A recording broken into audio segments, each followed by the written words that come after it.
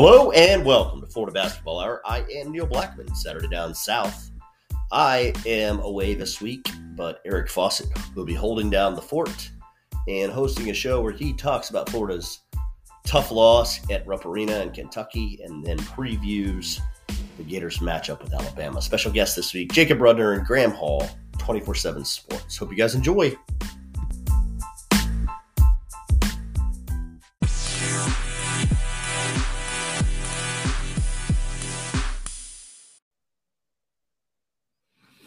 Hello and welcome to Florida Basketball Hour. This is not Neil Blackman. This is Eric Fawcett playing out of position as the host. I always say this because it's funny, but I've been on so many podcasts, but I've hosted very few, and I've got to say I'm a little bit nervous here, but I'm very excited to be joined first by Jacob Rudner.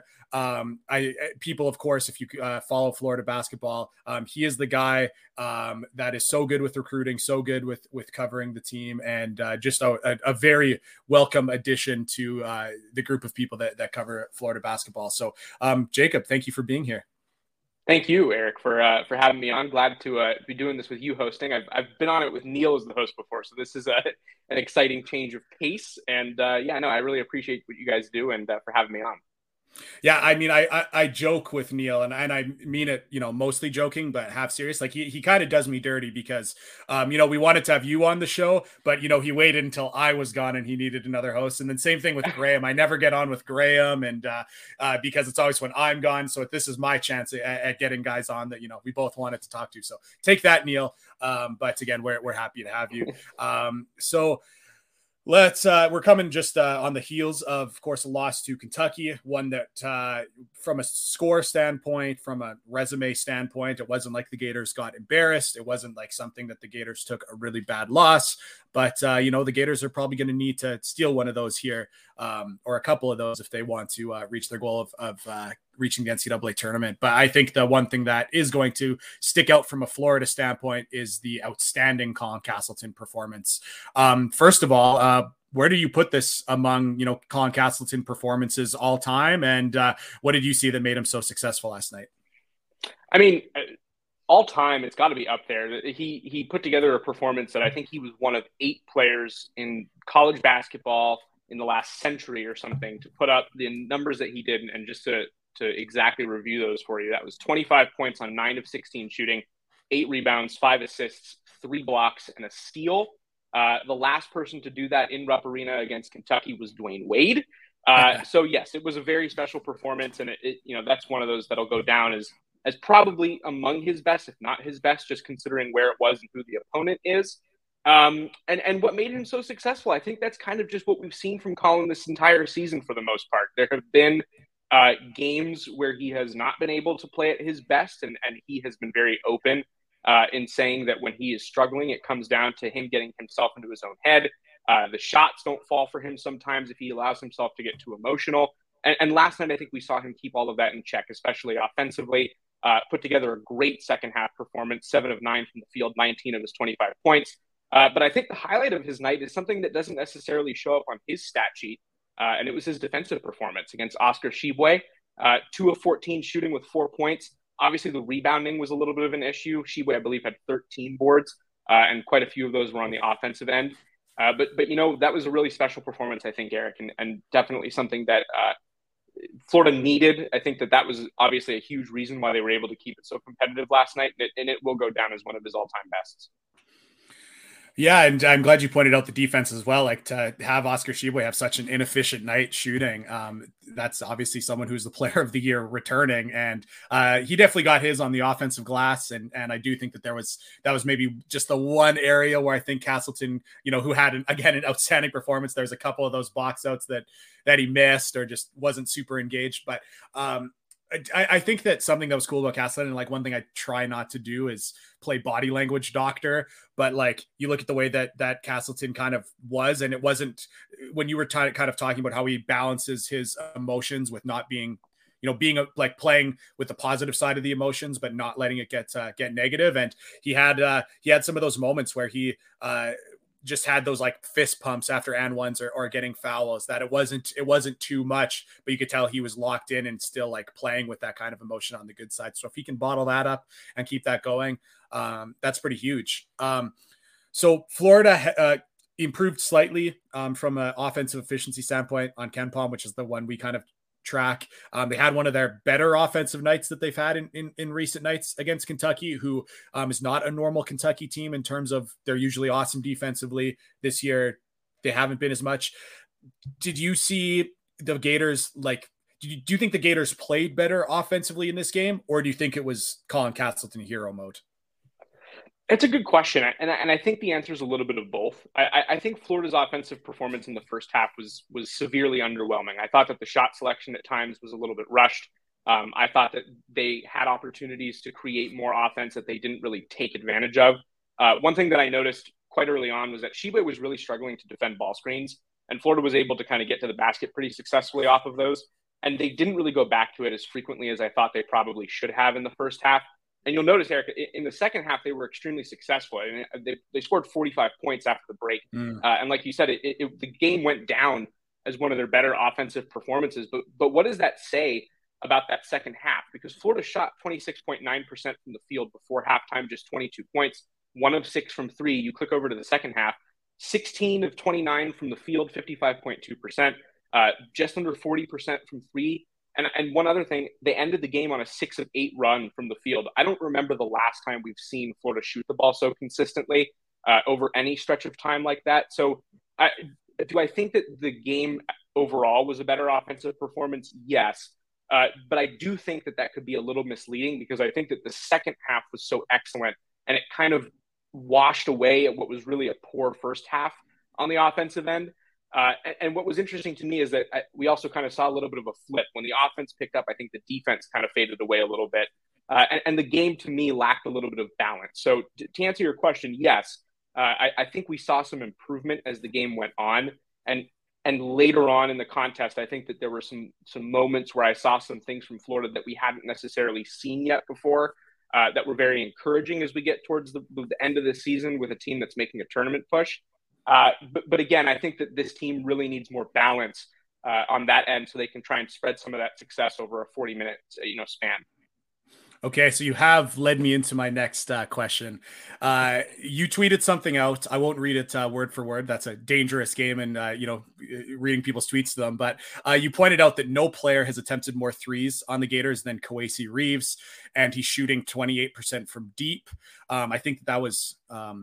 That's after the game. I think he's 28% from deep because he was 0 for 3. So you kind of pointed out that like maybe that's not a very sustainable offensive approach to have your player who takes the most threes be at 28% from deep. I'm going to add one more number to that. He is now 15% from 3 in SEC play. So that's, he's 28% on the season, but he's 15% in SEC play, and that's 7 of 46 from the 3-point line. So, the sample size is getting to be one that is a, decently sizable one.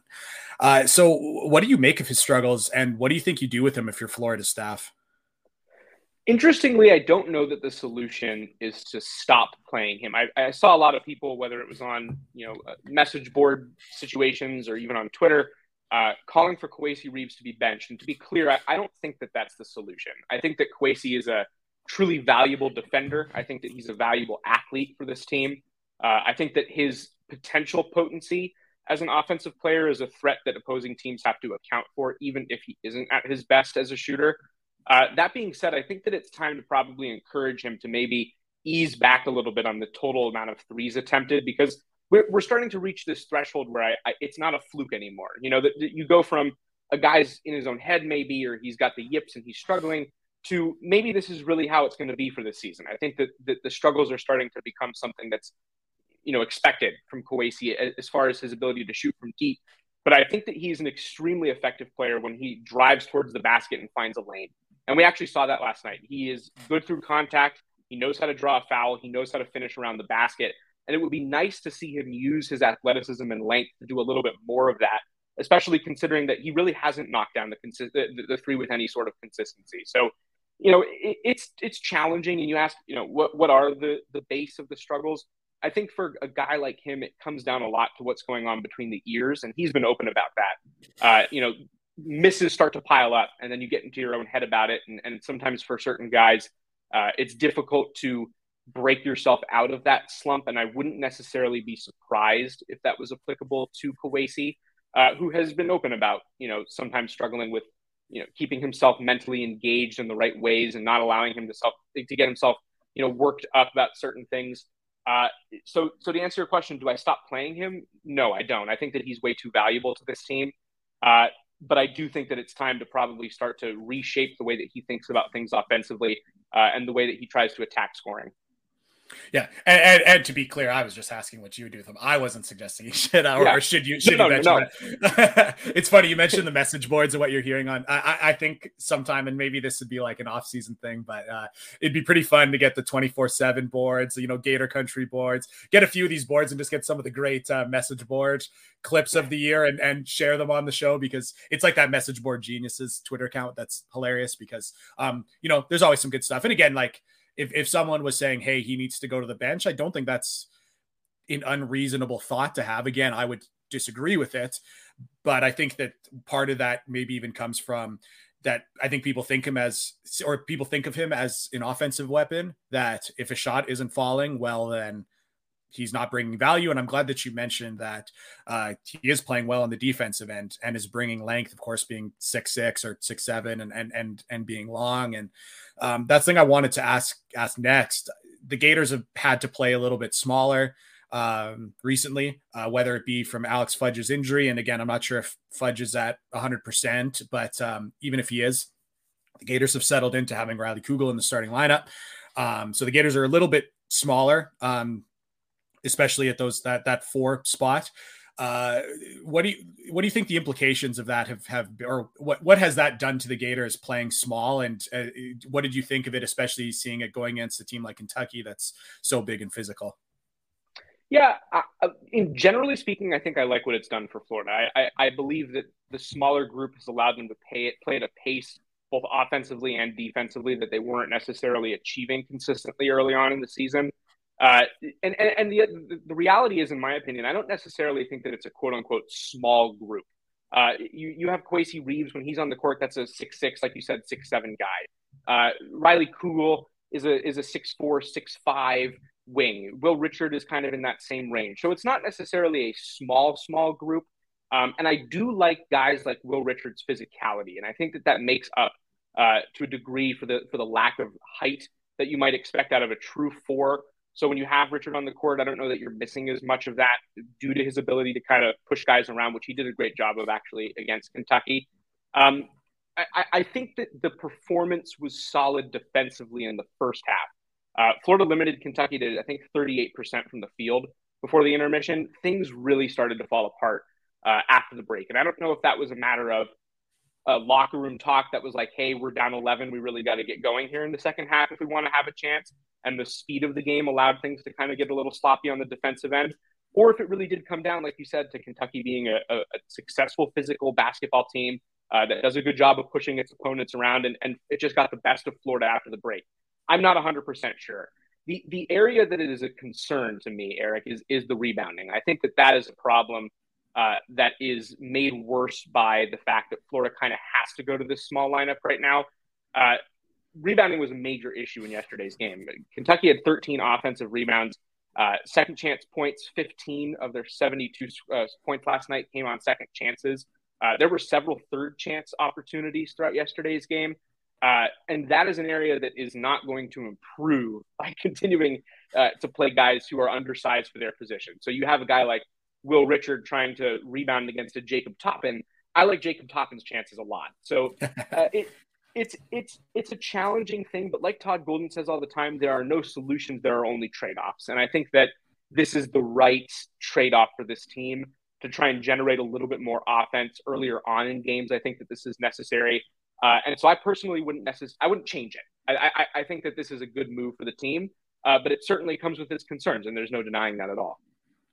Yeah, it's one of those things too when we talk about kind of Florida's defense, especially against Kentucky, or like their defense against Kentucky.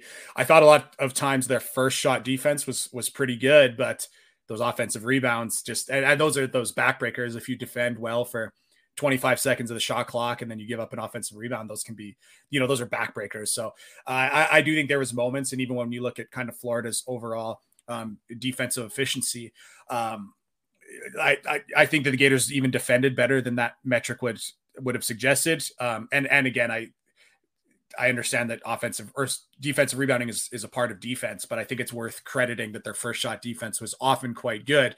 They just need to take it to that next level and be able to kind of find those defensive rebounds. And I'm also interested too now that we're talking rebounding, because it was your story, I believe, earlier in the season that pointed out how the Gators are really no longer going after the offensive glass at all, or some of them are, and instead are getting back in transition defense. Of course, transition defense was an issue earlier in the season, and they've been able to shore that up a little bit by simply not going hard after the offensive glass with their 3s and 4s, matching up, get back, don't give up those easy shots in transition.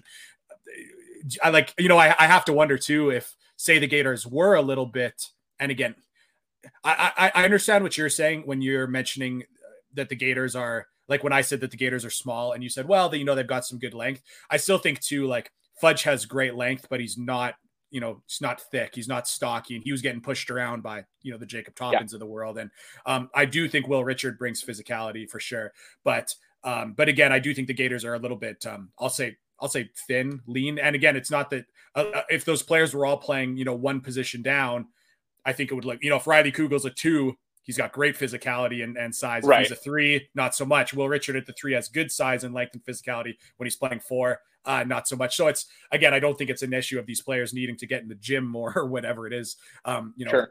So, but again, do you think that this team would play differently if they say they were bigger, were more able to impose themselves on the offensive glass? Do you think that they would have stuck to that strategy a little bit more, or do you think they were going to be destined to this less offensive rebounding and getting back more in transition? No, first of all, that was well said. And I think that this offensive rebounding strategy that this team has employed this season is more a byproduct of failures in other areas earlier on. And it kind of became a necessity, but I do not think it's the preference. And so to your point, I think that one thing that we'll have to look for is as the offseason comes and Todd Golden has an opportunity to once again kind of finish reshaping this roster, because this will really be the offseason where he can put his, fingerprints on this team. I do think that he's going to try and build a roster that is longer, can be more physical at the correct positions, as you pointed out, and in turn be able to kind of attack the offensive glass more and try and generate more chances. Their preferred system is not what they're doing right now. They are not crashing as many guys as they would typically to the offensive glass, and the reason for that, again, like you said, is to protect themselves in transition, and it's worked. So, the trade-off has been successful, but I do think that as we progress with the Todd Golden era, as we move out of year 1 and start to prepare for year 2, one of the things that I would anticipate is recruiting via whether it's a transfer portal or, they now have 2 2023 commitments who are 6'10", 7 feet tall, is finding that length, being able to really establish the depth at positions that they don't necessarily have, power forward being the main one, in my opinion. And then really be able to reestablish the way that they want to attack the offensive glass. And that's sending 3 guys towards the glass. It's really like 2.5. You keep one guy to protect yourself, but to be more aggressive on that end will be a benefit to this team. And it's just not something that they can do right now. But that's certainly not to their, that's not their preference at all. Yeah, and it's a good time to also remind people that at least the last year San Francisco team played, I'll call it 2 true centers on the floor at once for long stretches. And again, that's not to suggest because they did that in the WCC that they'd be looking to do that in the SEC. There's a lot of teams that play bigger in the front court in the West Coast Conference. But again, and we saw early that Golden said that he was going to try to play Jatobo next to Castleton. They have tried that out a little bit, not for long, but it's clear that, like, I think that if we're going back to, Mike White, it was pretty clear he would rather have a 6'5", guard wing at the 4. I think, like you said, it's maybe a little bit more of necessity and the style of play kind of necessitating that. Because of that, of course, the Gators entering the season thought that they were or had CJ Felder. He is currently away from basketball. We're not sure what if he'll return. I won't ask for any comment on that from you, Jacob. But it's certainly one of those things where I don't know if the starting lineup, the rotation, the style of play right now is what Golden would have thought it was in September when they're going through workouts. But that's college basketball. You adjust your lineups, you adjust styles of play. I did want to get back to we were talking a little bit about Florida's defense and offensive rebounding, but kind of an interesting stat. Again, we're on this podcast and being smarter basketball fans, for sure we're a little bit more of a points per possession podcast, and that was 1.12 for Kentucky, which wasn't great for the Gators defense. But I will say it was only the second time in SEC play that the Gators had allowed over 70 points. The other game was actually Georgia, who kind of hit some desperation heaves at the end of the game to get it up to that number. So I kind of mentioned that I thought the Gators' first shot defense was pretty good. Do you feel the same way, that their first shot defense was pretty good and it was the offensive rebounding, or what did you think of Florida's defensive effort? I thought that the defensive effort in the first half was really strong, especially on that first shot defense. I do obviously think that they gave up way too many offensive rebounds throughout the entirety of the contest. I was less impressed with Florida's defensive performance in the second half. I thought that they allowed too many easy runs into that mid-range level and even up to the basket. Guys like Jacob Toppin were really successful of driving. Even Tshiebwe was able to get shots off around the basket that Castleton did a great job contesting, and that is reflected in that 2 of 14 line.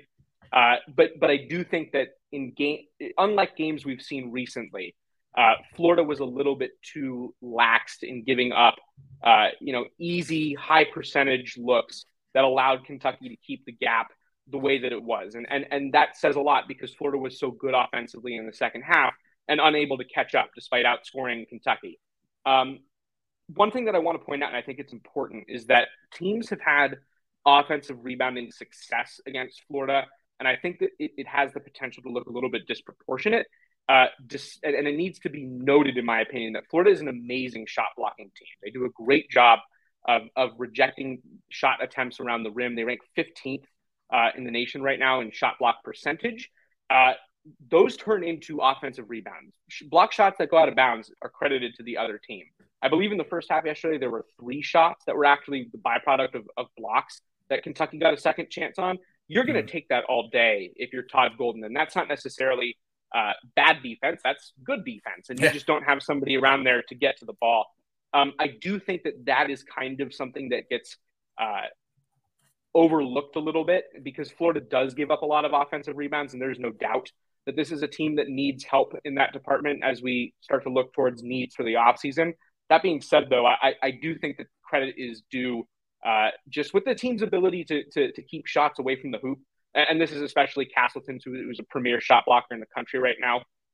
But the reality is that does turn into additional offense. And so I do think that Florida needs to be more careful in terms of its ability to prevent true offensive rebounds. But if you're going to ask Todd Golden, hey, would you continue on the same path you are as far as rejecting shots and having those turn into second chance opportunities? The answer is, of course, yes. So I think it's a mixed bag, and it kind of depends on the scenario.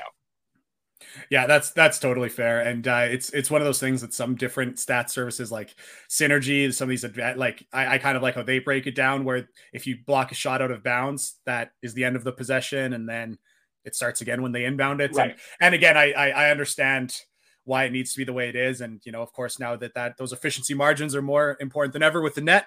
But yeah, it's certainly something that when talking about the team requires a little bit more context. And that's why we have conversations like this. You kind of alluded, if we can talk just recruiting here right at the end. Alex Condon, I think is the pronunciation. I have one Australian friend, and that's how it says. And it sounds a lot better with the Australian accent. Flows really nice.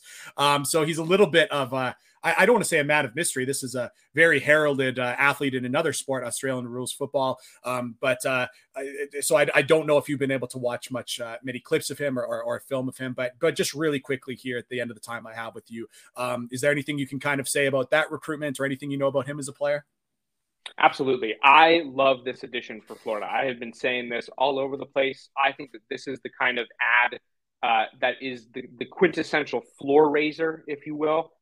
This is a player who, like you just mentioned, is a premier athlete in a different sport. Was a projected top 10 pick in Australian rules football, despite basically being a 7-footer. Extremely talented, extremely athletic, very raw when it comes to basketball. The tools are there, the athleticism is there, but he's so new that there's kind of this room to really shape him. And so when he gets to Gainesville, I think that Florida has an opportunity to craft a player essentially. And you love to have that when you have a 7-footer who really gets to learn from you and play the way that you tell him to. Things I like right now about Alex Condon, very good in transition both ways, just due to that athleticism. A physical player who's not afraid to make contact in the post, which is something that Golden has talked about wanting on his roster. This is a guy, in my opinion, who does fit the mold of what this team has said it's looking for philosophically. And again, I love the potential. I think that this is a kind of the kind of addition where you don't necessarily expect much out of him in his first season at Florida. Probably a guy who sees a lot more time on the bench than he does on the floor. But that being said, I think putting him into a college basketball environment, getting him with college coaching who knows how they want to develop him, getting him around college basketball, Division I college basketball players in practices will be beneficial. And then you have a guy who's 230 pounds, 7 feet tall right out of the box, learning and growing within your system. So if these are the kinds of players that Todd Golden is going to bring in as the floor of the scholarships here, that is a really positive sign. So I think that this is the kind of ad where Florida will be able to build around. Now you go and look towards the transfer portal. I don't think Florida does much more in the 23 class as far as high school recruiting goes, but now you have a guy like Thomas Hawk, who is 6'10", also about 230 pounds. You have Alex Condon, who's 6'11" and a half in shoes, was where he measured in during his official visit a couple weeks ago at Florida, 230 pounds. I love this ad. I think that this is the kind of thing, to go back to our earlier conversation, where you are able to start to protect yourself more in areas like the offensive glass, the defensive glass, the ability to be a more of a matchup threat defensively with guys who you want to put a 6'10" guy against Jacob Toppin. You don't want to put Will Richard out there, and you want to let Will Richard play the 3, which is, like you said, something that's be more advantageous given his size and physicality at that position. I love it. I think that this is the kind of thing where if we see more of this, and this international pipeline can really start to become even further established at Florida, it really would be to the benefit of the team. And I think that this is the first step towards that. So great ad, promising player with a lot of potential. Obvious project situation, though, so I don't want people to come away with this thinking he's going to contribute right away. That's not what I'm saying, but I do think that this is the kind of ad that raises the caliber of your program. It raises the floor of your program, and he's somebody who I do think can be a multi-year contributor if everything works out. Do you know much about Australian rules football? Oh no, I definitely don't. So when I was in high school, so this is 10 years ago, but I that was like one of those like niche sports that I once saw in the middle of the night and like started to love it and cheer on my West Coast Eagles. So I love Australian rules football. And for those people who don't know or don't know anything about it, like it's like rugby played on a cricket pitch. So it's oval, but unlike rugby or American football, there's no, line of scrimmage or there's not an offside like rugby. So it's not like all players are on one side of the line. Everyone, it's all scrambled, and you can advance the ball by kicking it. And so it's like rugby with, a forward pass, but because it's not precision, you boot that ball high in the air and you go have guys like that are, 6'11" athletes go and sprint and run and grab it. And it is incredibly physical, again, because there's players. It's kind of, controlled chaos. So like pretty much the only rule is you can't hit someone in the back, which is sometimes hard to do because there's players everywhere on the pitch. So it's a very physical game. So that's one thing too, if anyone's looking at him and thinking like, oh, here's a, 6'11", 176 pound guy, he's going to be soft. That is not the case. From the clips I did see of him playing basketball and the film of watching him play Aussie rules, physicality is not going to be an issue. So it's an interesting one. I'm glad you mentioned the pipeline because, hey, St. Mary's just had a big win last night over Gonzaga. They've played the Australian recruiting very, very well. We're seeing a lot of players in the NBA from Australia. Luke Travers at Perth just won a big game for to send them to the NBL finals also last night in Australian basketball. Like there's great basketball there, and I'm not saying that this is a take just to nurture those relationships. But I do think to some extent, you take a player like this that's not as heralded necessarily as some of these other top Australian talents, but you build that relationship with the NBA Global Academy in Australia, and maybe you get the next, Dyson Daniels or Luke Travers, or, whoever these kind of top players are. So that's going to be interesting there. Just one last question before we get you out of here. I know you're, got to get on with your Sunday, but I really think that you are the best in the game right now when it comes to Florida basketball recruiting. That's why most people listening to this will follow you for sure. I know that you're first on a lot of things. What is your process when it comes to covering recruiting, and how do you become, I will say, the best in the game right now for Florida basketball recruiting? Well, first of all, thank you for the kind words. I really appreciate it. And, I think it's like anything. It's all about, establishing connections. And I really enjoy following the recruitments of these kids who are so talented and put a lot of work in. And I think for me, the reason I love covering recruiting so much is because it really is about those guys who are trying to make their dreams come true and get to the college level. And like I tell a lot of the recruits who I have a chance to have a conversation with, to me, it's about telling their story. And so I'm always glad to be able to do that. Love the opportunity to be able to cover that aspect of all sports. We do it at 24/7 Sports with the football side as well. And I view both the same way. My process is really to just establish connections with those people, and here we are. But yeah, I appreciate that. That was kind of you.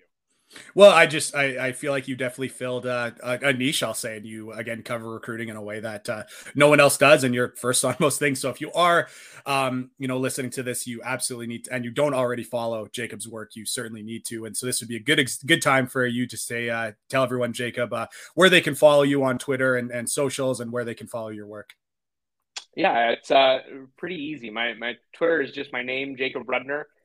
Would appreciate the follow if anybody is so inclined. And then obviously if you want to read more of what we have to offer as far as our basketball coverage, even on the recruiting side, that'll be over at swamp247.com. We got the message board over there where I'm sharing basketball recruiting information all the time. Plus we have, our content that goes up that Eric so kindly mentioned. And yeah, we would appreciate it if you jumped over there. Obviously, if you subscribe, you'll get the full experience. And yeah, those are the places that you can find me right now. All right. Thank you so much for coming on. I will let you get on with your Sunday. Thank you for working within my schedule. And hopefully we'll have you on again later in the season with, hopefully a deep postseason run for the Gators to discuss. So thank you so much. Looking forward to it, Eric. Thank you. All right. And now I am going to welcome in one of Jacob's coworkers here, a person who has been on this podcast perhaps more than anyone else as a guest. It's Graham Hall. How are you doing, Graham? Hey, Eric, thanks for having me. Can you hear me okay? I got you. Excellent. I honored to be on. Jacob does a fantastic job. I hope everyone out there follows him, checks out his coverage. He's been crushing it for recruiting. As you mentioned right before I hopped on here, it's something that I think this market has been missing, basketball recruiting coverage, consistent. And, you've done a great job as well, especially with the analysis of what each move means. But Jacob is definitely in the year that he's been here, he's definitely jumped into a very similar role like that, and I'm really impressed with what he does, and I'm lucky to work with him. So thanks for having him on and increasing his profile for everyone out there in Florida, the Florida fan base that maybe hasn't heard too much of him or followed him, just haven't been here for a year, but he's definitely someone you should be following.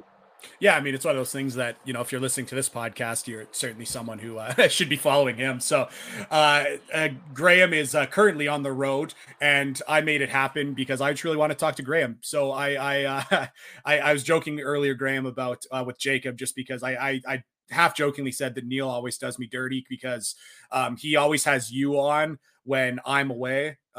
So I don't ever get to talk to you on the podcast. And that was the other one where earlier in the season, we were like, oh, we have to have Jacob on. And then Neil booked him for when, I was not going to be there so that he could have someone to host it with. So I said that, when I'm hosting one, I'm getting both Jacob and Graham on the show. So that's why we're doing the two-parter here. So anyways, I'll keep it light with you to start. I mean, I realize that you've been on the show many times and we get, right into the nitty gritty and talk about basketball. But obviously people listening to this will know you from years of covering both football and basketball. I thought this would maybe just be a good chance to just ask you, like, where are you from originally and how did you get into writing for now about the Gators? I really appreciate that, honestly. I've actually lived in Gainesville my entire life. I'm one of the blessed ones that people love to call ACRs, Alachua County residents. I was lucky enough to grow up in Gainesville, go to Gainesville High School, and then my luck continued. I don't know what I did in a previous life to deserve all this, but I fortunately got into the University of Florida when I thought for a long time that I was headed for either UCF or USF. Stayed in Gainesville, got to go to Florida. Initially thought I was going to be in psychology. Yeah, I was a little bit ill-advised back then. And after a year and a half of doing psychology, I realized this wasn't for me. I really liked writing. I started working for an on-campus newspaper at UF called The Odyssey. I think some people may have heard of that. It works especially with Greek communities, frats and sororities, and gives people who are in fraternities and sororities a chance to work for them and get some clips. And I thought that was really appealing to me, and I started doing that for 6 months, and then I had an opportunity to apply for the Independent Florida Alligator. I got lucky enough to be hired as a copy editor, which was the best case scenario for me. I didn't have to instantly, to use your term, jump into the nitty gritty and kind of trial by fire learn my way. I was able to read other people's work, edit, learn see how they did things, pick their brains, and I think that really helped me doing that for the first 6 months, so that when I started reporting all the way back in October 2014 now, so maybe 2013, it all runs together, but it has been a wild ride. We've seen some crazy stuff on this beat. I'm lucky to still be in Gainesville, like I said, with my family right by, and we've seen some crazy stuff. Four football coaches later, and Billy Donovan was still in Gainesville when I started covering the team. So that should really tell you how far, how much has changed. Let's say that over the last decade. So yeah, I appreciate.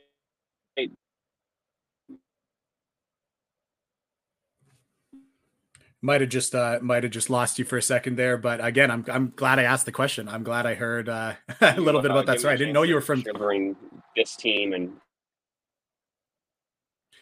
yeah, sorry, I might have just lost you there for a second, but whatever. Neil might have to edit this out, but I got you now. So I'm glad I asked the question and hearing a little bit about your story. I didn't know you were from Gainesville, and I knew you'd been at it for a while. Didn't know it was still like, whoa, and Billy Donovan was there. But so I was actually going to initially ask this question just about the one previous coaching staff with Mike White. If you have any Billy Donovan stories or insight as well, you're welcome to mention it. But of course, the Gators have a new coaching staff. You get to be around the team as much as anyone who covers the team. So what are the differences in kind of vibes, feel, maybe anything about the operations that you see as different from the Mike White coaching staff to now in Todd Golden era?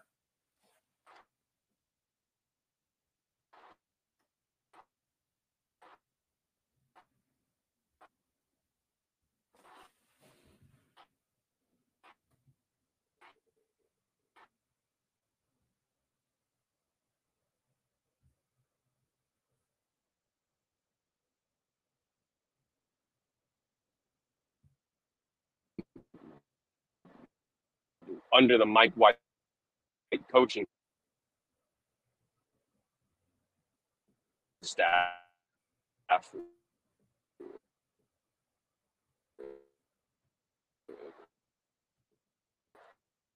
under this coaching staff, we've already been able to see more practice opportunities.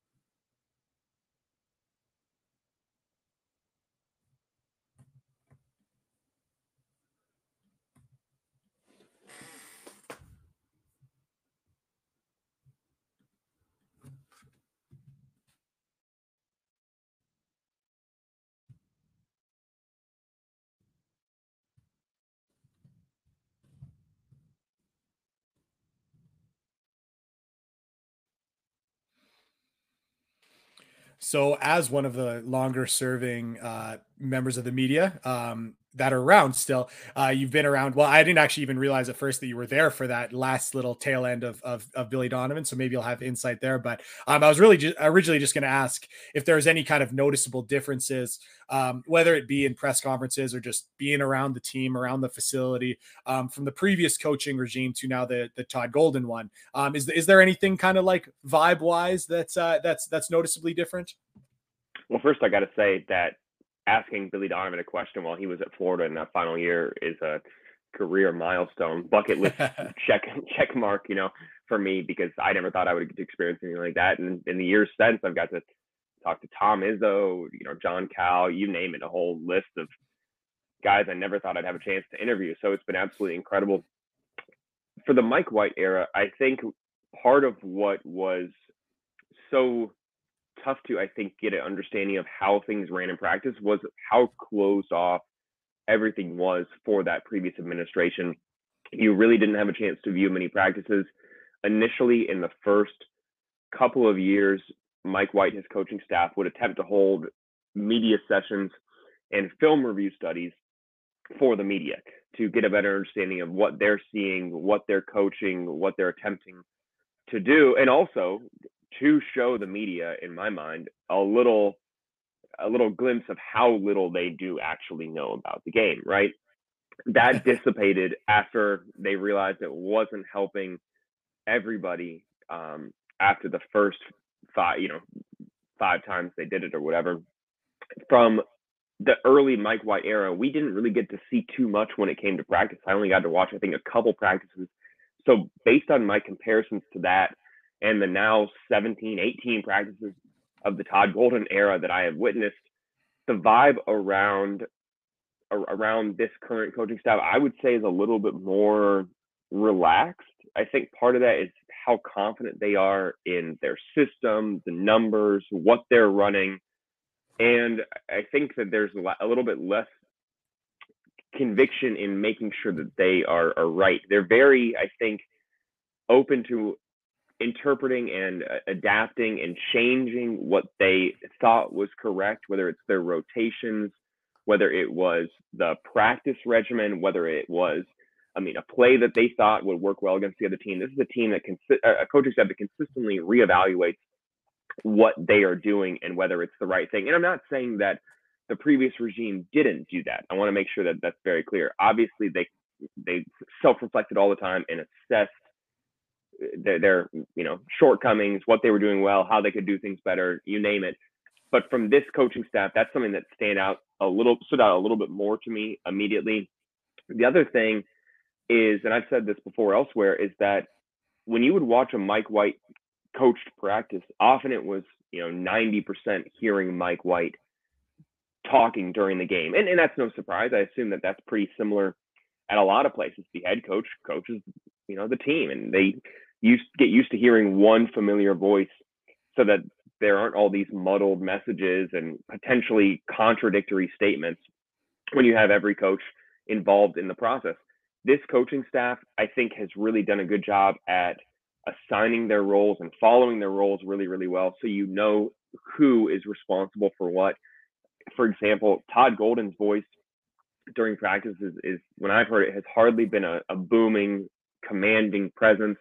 More often, when you go watch a 2-hour UF men's basketball practice, you're going to hear Kevin Hugby talk in abundance, maybe more than anyone else out there. And I think that's part of what attracted him to rejoining Todd Golden's staff, was that this is a coach who can be hands off at times and allow his assistant coaches to lead the way. I think it's an impressive way to lead as a head coach, because so often, especially in college football, you're used to when someone gets a big job, they're going to be the one who quote unquote calls plays because that's what's making them their money. Having a head coach that doesn't feel the need to change what they've done, still involve their assistants, trust them, and not be stressed out and anxious at whether they're doing things the right way, that's something that stands out to me a lot. And it's something that Todd Golden and his coaching staff have really done a good job of in year one, is cohabitating, really having a lot of responsibility for each coach.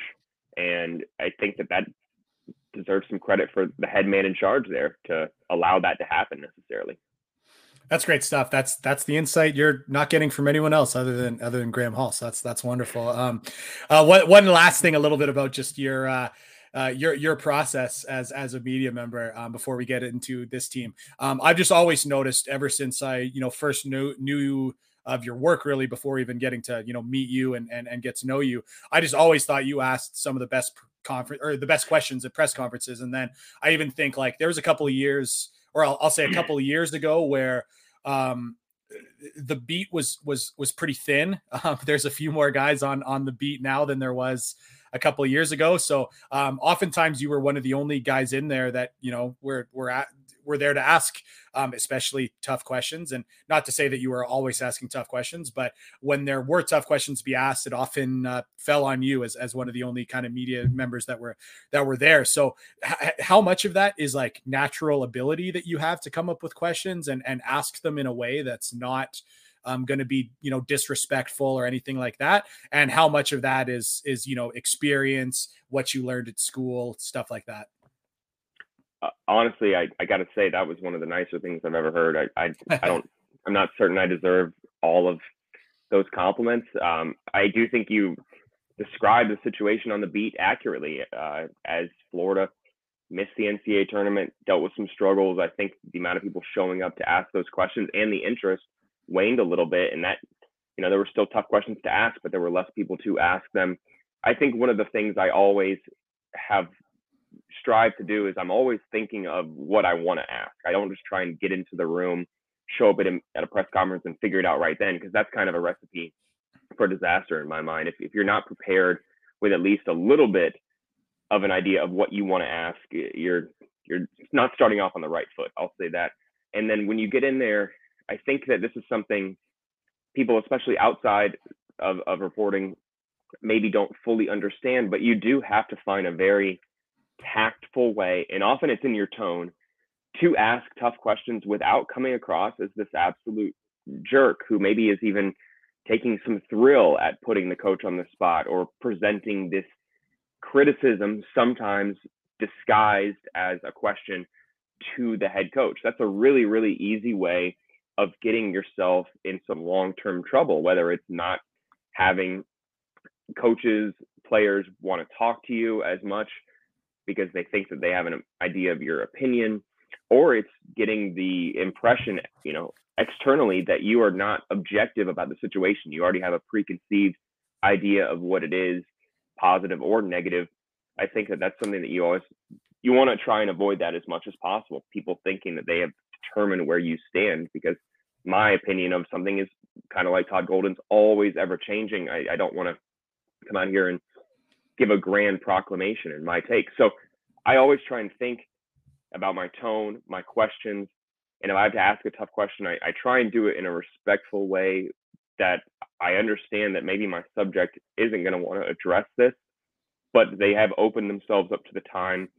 I should take the opportunity to ask the important questions in that time. And while doing that, I need to make sure that I'm not coming across as someone who is gleeful or not understanding the human emotion of asking tough questions, showing that compassion that you feel for someone who's possibly going through something. If you're asking a tough question, that's a huge way that can help you ask tough questions without seeming like you're, living to do that. I think you're going to only have to ask a couple of those during a season, fortunately, and most of the other stuff that you talk about is going to be, hopefully, how well someone's doing, how can someone improve, their improvement, their role, their arrival, a lot of great stuff. But when it comes down to asking the hard questions, I do think you have to be very tactful with it, because it can be a landmine if you step up and often assert your opinion in the question. That's the last thing I'll say on that.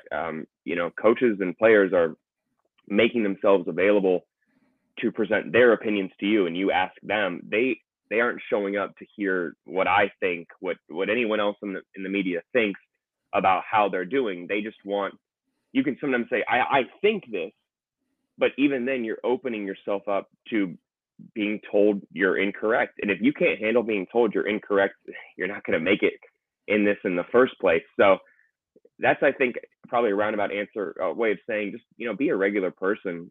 Understand that these are people. You shouldn't be gotching anyone. You shouldn't be trying to look like you're enjoying asking tough stuff to people that are going to maybe upset them or make it even difficult for them to answer a question. You don't want to make them think that you're the one who deserves the blame for doing that to them. So I know I've rambled a little bit for this answer, but yeah, just be a regular person when you go ask questions, and be confident and do your work and prepare a little bit. And, you asked me one more thing, if I learned it in school.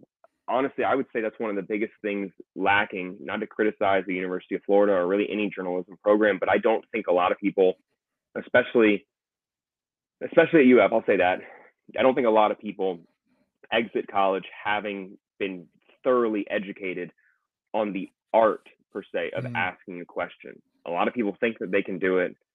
A lot of people try and do it and tell us how to do it, especially, but it is a lot more difficult to do than I think a lot of people think, because you're not taught until you actually go out there and experience what is going to be the ripple effects, per se, of asking a question in this way. What's going to be the repercussions that follows you when you have to ask this subject something 2 days later, and they potentially hold the way you said a question against you, in a sense. So a lot of it is trial and error.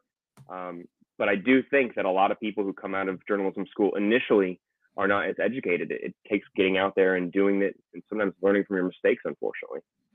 Yeah, and I mean, there's been some fairly highly publicized ones in recent years, and then there was actually just one this last week. I don't want to say the coach's name, but you might see this on Twitter, but a very, veteran coach, maybe known for firing back at particularly student reporters, got a question that I thought was pretty valid from a student reporter and went after him. And luckily there was a lot of media members that went to the student's aid and said, like, hey, this was a fair question that was asked respectfully, but there's a chance, especially as a student, if you ask a question to, especially a coach that's been doing it for a while, they might snap back a little bit. So I can only imagine how terrifying that would be for some of these at certain schools where they ask guys that are current or future Hall of Fame coaches a tough question. And anyways, every time that happens, I feel for those guys and girls who ask those questions, but hope that is experience that they'll learn. And of course, sometimes people do ask actually bad questions, and they learn that way too. But I'm glad. I don't know. I hope you don't have any stories like that. But at least now at the point too, I mean, you're one of the guys that's been around for quite a while now and earned a lot of respect too. And I think that probably would help when you have to ask a question as well, that everyone knows, you've got a long track record of not trying to elicit a fiery response. But anyway, I just love, you've been on the show so many times, and there's been very few questions about, your craft or where you came from. So I want to make sure to ask you a couple of those. I am now actually going to ask you a hard question. And hey, maybe part of the reason I wanted to ask you about your question process was because I think it's hard to ask really good questions, and people are probably seeing that with my current hosting duties now that Neil is gone. But I'm going to ask you a tough question, Graham. And I think that me and Jacob went into a little bit more specifics about the game against Kentucky. So I think we're going to talk just a little bit more generally, and maybe we'll look forward to Alabama. But one of the issues with this team has, of course, been that the offense has not had positive results.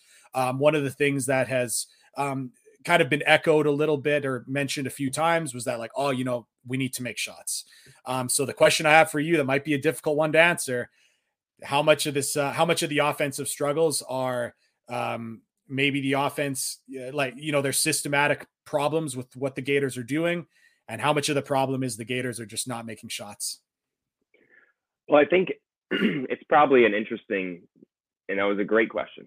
It was probably an interesting, I guess you could say, circle chart of percentages of blame, if we're doing that in a sense here. I think that question in general is prefaced kind of saying, if, given Florida's personnel, given who Florida has available to play, a lot of guys who are offensively have had, I think, up and down stretches throughout their time at Florida, whether it's Myron Jones, Kawasi Reeves, even Kyle Lofton as he was dealing with injury early, Trey Bonham especially.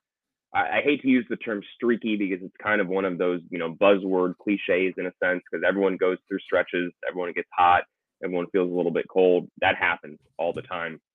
When I think, this is just an offensively limited team in my mind. Let me say that first and foremost. I was of the opinion that Tyree Appleby was a little bit underrated last year, particularly because the conversation centering around him was kind of missing the point. He was playing out of position, right? And so he was being asked to do a lot. And so I think that was kind of an asterisk often in the conversation with Tyree Appleby, that this team could really use someone who can create their own shot off the dribble. I'm sure that you can attest to that. I'm sure you've written about it time and time again. This team is missing someone who can just go get a bucket. And they've started to get that a little bit more as Kyle Lofton has become healthy and gotten more confident within the offense. But Trey Bonham, I think that going from Tyree Appleby to Trey Bonham is a little bit of a decrease. Kowacie Reeves has not taken the steps that we assumed that he would take. Riley Kugel is just getting confidence as a shooter, but really, what are the expectations for a freshman who arrived late in August to be leading, offensively? That's not something I really want to even say should be an expectation right now. So for Florida to be in the situation where they have to play him, I think it speaks to how poor the rest of the offensive production is from guys who could be playing at his position. Now, this is where I think it gets a little bit potentially frustrating. The narrative last year was that Florida was a bad offensive team under Mike White. I consistently would say that maybe it's not as bad as people are saying. And if you were of the belief that it was horrendous last year, you're probably extremely disappointed this year because you haven't seen a significant level of improvement that many people were expecting to happen. I think that there should be a correction in how bad offensively Florida was last year, considering how many injuries they dealt with. For Florida to finish top 150 in just offense, that's not a failure in my mind. I think that absolutely it was, they were hamstringed by numerous injuries, had no front court depth by the end of the season, and were playing a guy, shooting guard at the point guard spot, really an undersized combo guard at the point guard spot. And so if you had low expectations about last year, I think you're going to be a little bit more disappointed this year than most people are. I think that a big part of it is just not knocking down shots. If you watch a lot of those games, Florida is getting clean looks, open looks, high percentage looks. I'm not talking about the 19-foot pull-up, 1-foot jumpers that we've seen Kowacie Reeves take. I'm talking about Myron Jones, Riley Kugel. Those guys are getting open shots from the corner, from the wing. Their teammates are finding them. Florida makes the extra pass, I think, efficiently. They often are just not knocking down shots. Now, is that unlucky? I would argue it's not as unlucky as Florida's coaching staff has made it seem. I think there's a part of it that they're not knocking down shots, possibly, yeah, because that's unlucky, but also because they're not fantastic shooters. I think that with Kowacie Reeves, there are still some things that he needs to work out from a mechanical standpoint of getting into his jump shot. And that's all off-season stuff. They can't really do anything about that right now. Like I said with Kugel, what are the expectations for a freshman? They should be very little. He's exceeding them in my mind. Myron Jones, you've seen what he can do. I thought that the two looks he had in the final minute of last night's game were both two good looks in a way. I mean, I think that he would have liked those, and he makes one of two of them. I mean, that's really, really tough to shoot over 40% from three at the college basketball level. There aren't many guys doing that, and the guys that are doing that, they aren't a ton of players playing 30-plus minutes a night. If they are, they're one of the best players in the nation in my mind. I think that for Florida, if they can hit 1-2 more shots, we're having an entirely different conversation because their first three SEC losses were a combined 7 points. I mean, you're talking 3 shots right there, and we're sitting here, them going into this game with potentially 1-2 SEC losses. So I think I understand the frustration from Florida's coaching staff. I understand that when you're a player, you want to just believe, yeah, if these shots just fall, I'll be okay, because that keeps your confidence high, makes it so that you actually keep going through it. But I don't really fully believe that it's just totally unlucky. I think part of what you're seeing is that there are some offensively limited players right now on this roster, and maybe Florida needs to adjust the amount of 3% looks they're giving some of those guys to have some more high percentage shots. I mean, if Kowacie Reeves took away some of his 3-pointers and just had straight line drives to the basket where he could attempt to get, pick up a foul and get to the line, that would, I think, do a lot more for Florida's offense right now than what we've seen over this recent stretch. And I hate to single him out because he's an underclassman with significant potential, I believe. 6'6". The synergy ratings, as we were talking about last time I was on here, say that he's a really improved defender. His length allows you to have kind of an extra rebounder on the floor. I mean, 6'6" guys play the 4 spot all the time. So, but his shooting, I don't think they can keep telling him it's just unlucky. There are some things he's going to need to continue working on. And right now, if he wants to impact the game, there's going to, I think, needs to be a change in terms of how his offensive approach right now, because as he puts up shots, it's lowering Florida's 3-point overall shooting percentage, and it's creating, I think, this narrative that Florida is just missing too many shots. No, they should take a few less shots and give those looks to their high percentage shooters. And if they don't go down, I think you can just live with that and then say what we're saying right now, that shots just need to fall at a higher rate and they're all clean looks, because right now there's, I think, a little cleanup that needs to happen before you can fully testify to that. Well, something that I did talk about with Jacob, because I saw that he tweeted it last night, and I thought it was worth talking about, was the fact that, Kowacie Reeves has, by a fairly considerable margin, the most 3-point attempts on the team. So, when someone's taking that many attempts, I like you said, you didn't want to single him out because he's, still a young player, but it's also, when he's taking the amount of 3-pointers he is, I think it's fair to talk about his 3-point shot, which is unfortunately not falling. I thought before the season he'd be quite a volume guy, so I didn't think he'd be like the best percentage shooter on the team. But as I mentioned earlier with Jacob, he's now shooting 15% from 3 in conference play, which I would have never guessed, particularly with the volume he's getting. So that'll be something to monitor. A player whose shot is not always falling, but is still somehow very effective. I shouldn't say somehow. I would have been shocked in the offseason, though, if you would have told me that Myron Jones was not shooting the ball at a super high clip, but is still a very, very effective player. I don't know if I would have believed you, but here we are. He's playing great defensively. He's showing playmaking that, like, quite frankly, I don't think we saw at all last season.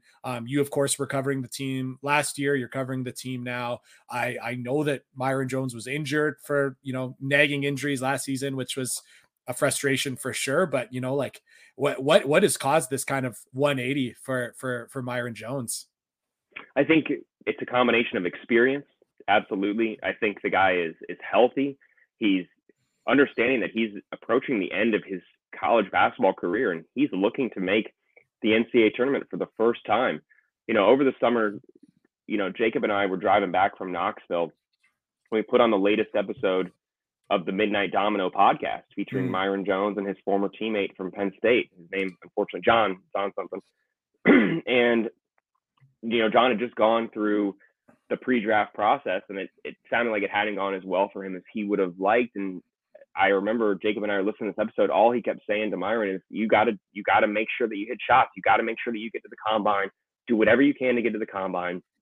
And between the understanding it's his last year at Florida, the NCAA tournament, and I think finally getting a little bit of a leash, because when you're viewed just through that lens with blinders as a shooter, if you don't hit shots, the narrative is going to be that you're not contributing well. And I don't blame people for looking like that, because we're just becoming, I think, very comfortable as a community putting some stock into defensive ratings. I mean, you and I can both understand that it's pretty novel concept in a way over the last 20 years. You've never really had people, quantifying that at the rate that we're seeing right now, right? So I think for a guy like Myron Jones, no one ever believed that he was by the numbers, a good defender. I think you're finally starting to believe that the guy understands positioning, where to go, communication.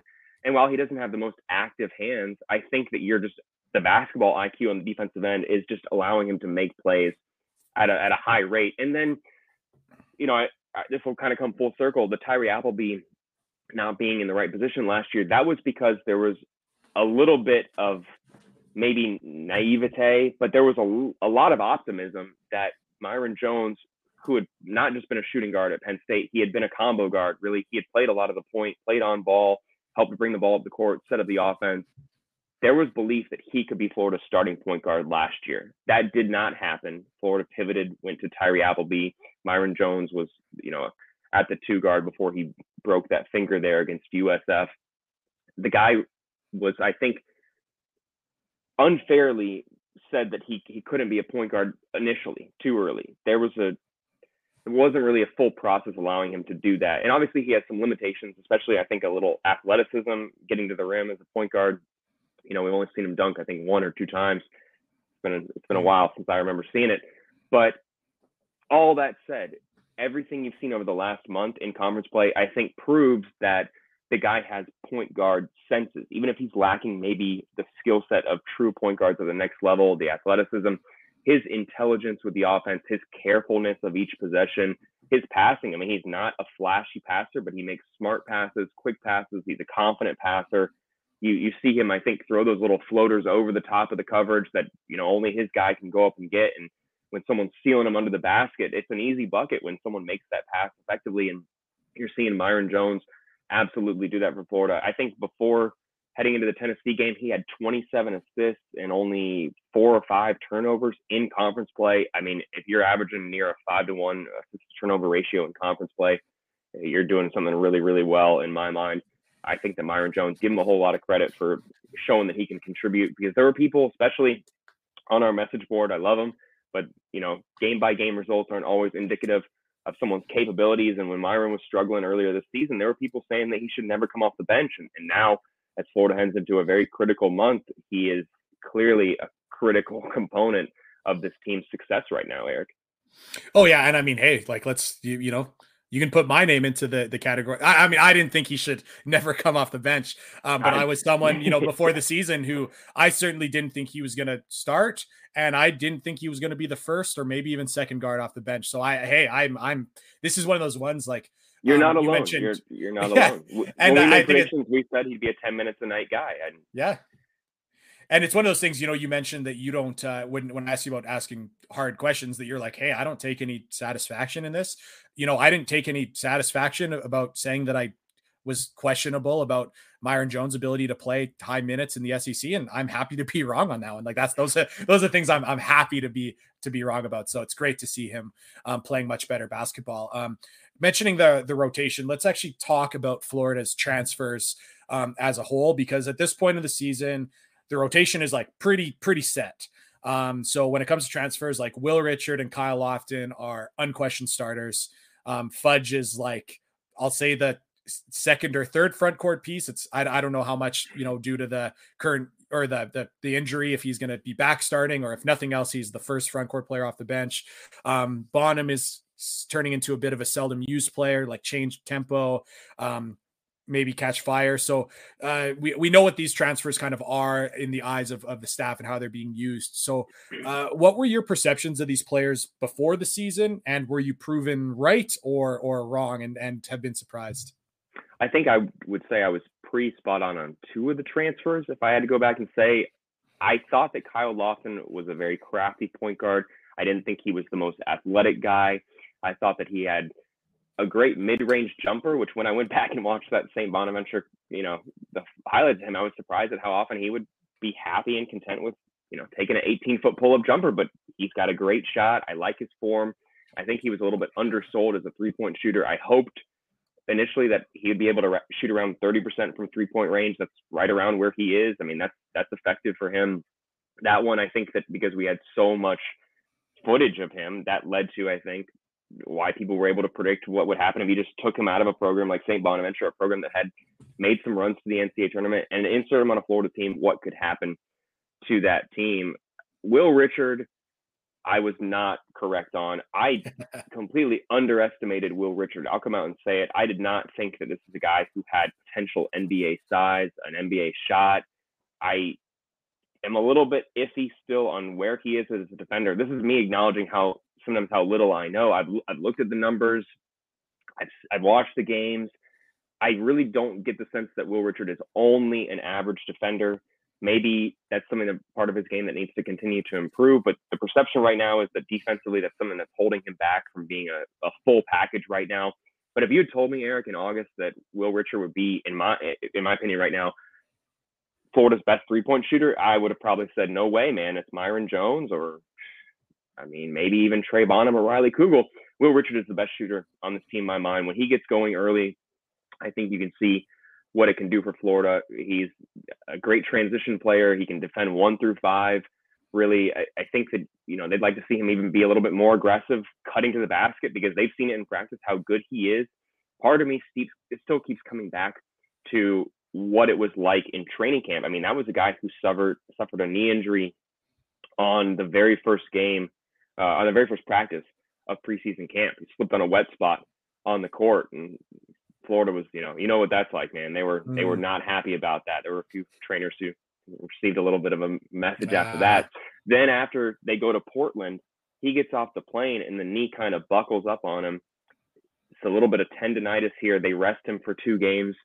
I get the sense that he's fully healthy and able to compete, but maybe that's limiting how much he's cutting, how aggressive he's playing at times. But they clearly need him to play out there as much as possible. When it came to Trey Bonham, I'm going to go ahead and I was right about Trey Bonham, and initially I thought I was wrong because he was playing pretty well there for a stretch over the last month, really up until this Texas A&M game. And at the time, I was ready to offer a mea culpa because I had been saying that they took an undersized guard, which is something that is kind of dying off right now. And I don't know if Todd Golden thought that he was getting a Zakai Ziegler, test in a way, but Trey Bonham, when he's off, he really is off, and he's a confident shooter. I mean, you've seen him pull up from 25, 26 feet, even when his shot isn't falling, try and find that. He drives to the rim, he, picks up contact, just a little bit undersized. And when he's off, he really is detrimental to Florida's offense. And that's kind of a little bit what I expected.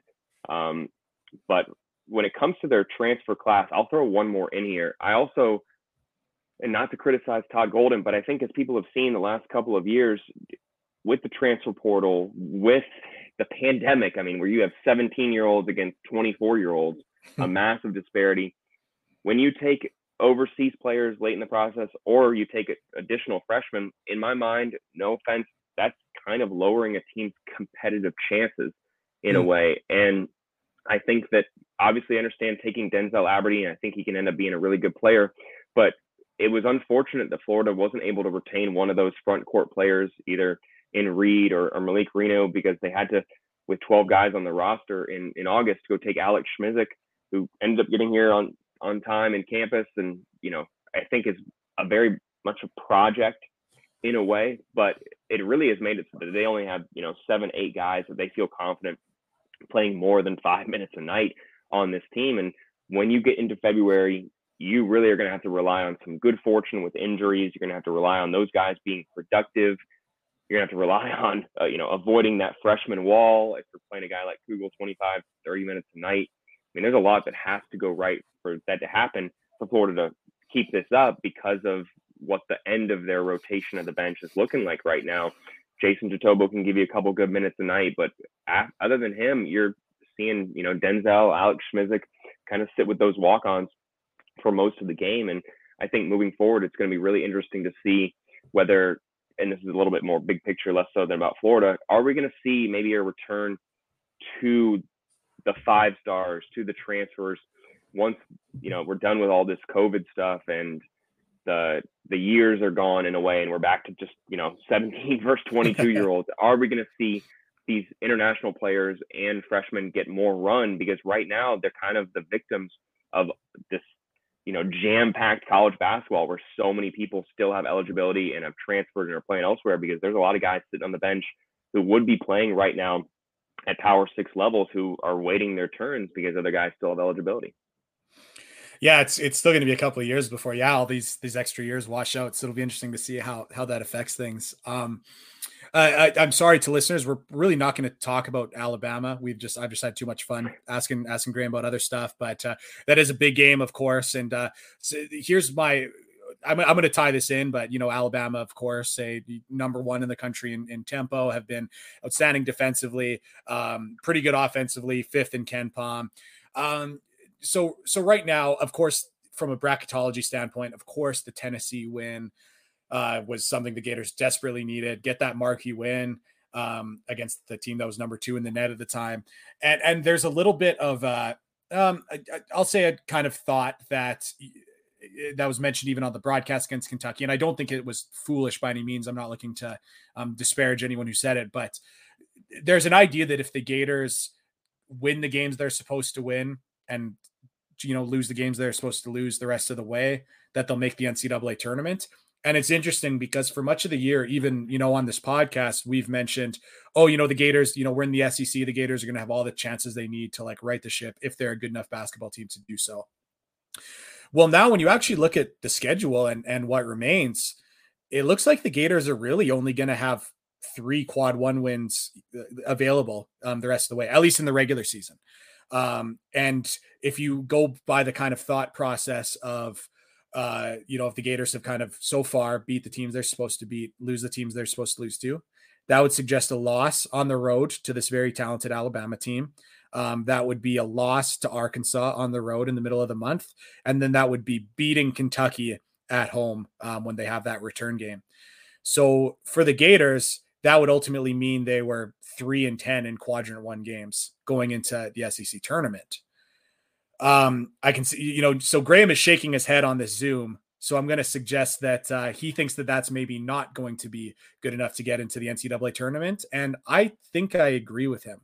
So certainly I would not call this game against Alabama, must win, but yeah, are you with me? Do you think like the time of beat who you're supposed to beat and it's okay if you lose to the teams you're supposed to lose to, like, do you think that that's kind of gone? Like, do you think the Gators are going to have to steal one of these games against Arkansas and or Alabama to make an NCAA tournament? Or where are you at for, this is the open question of the Gators and bracketology. Take it wherever you want to take it.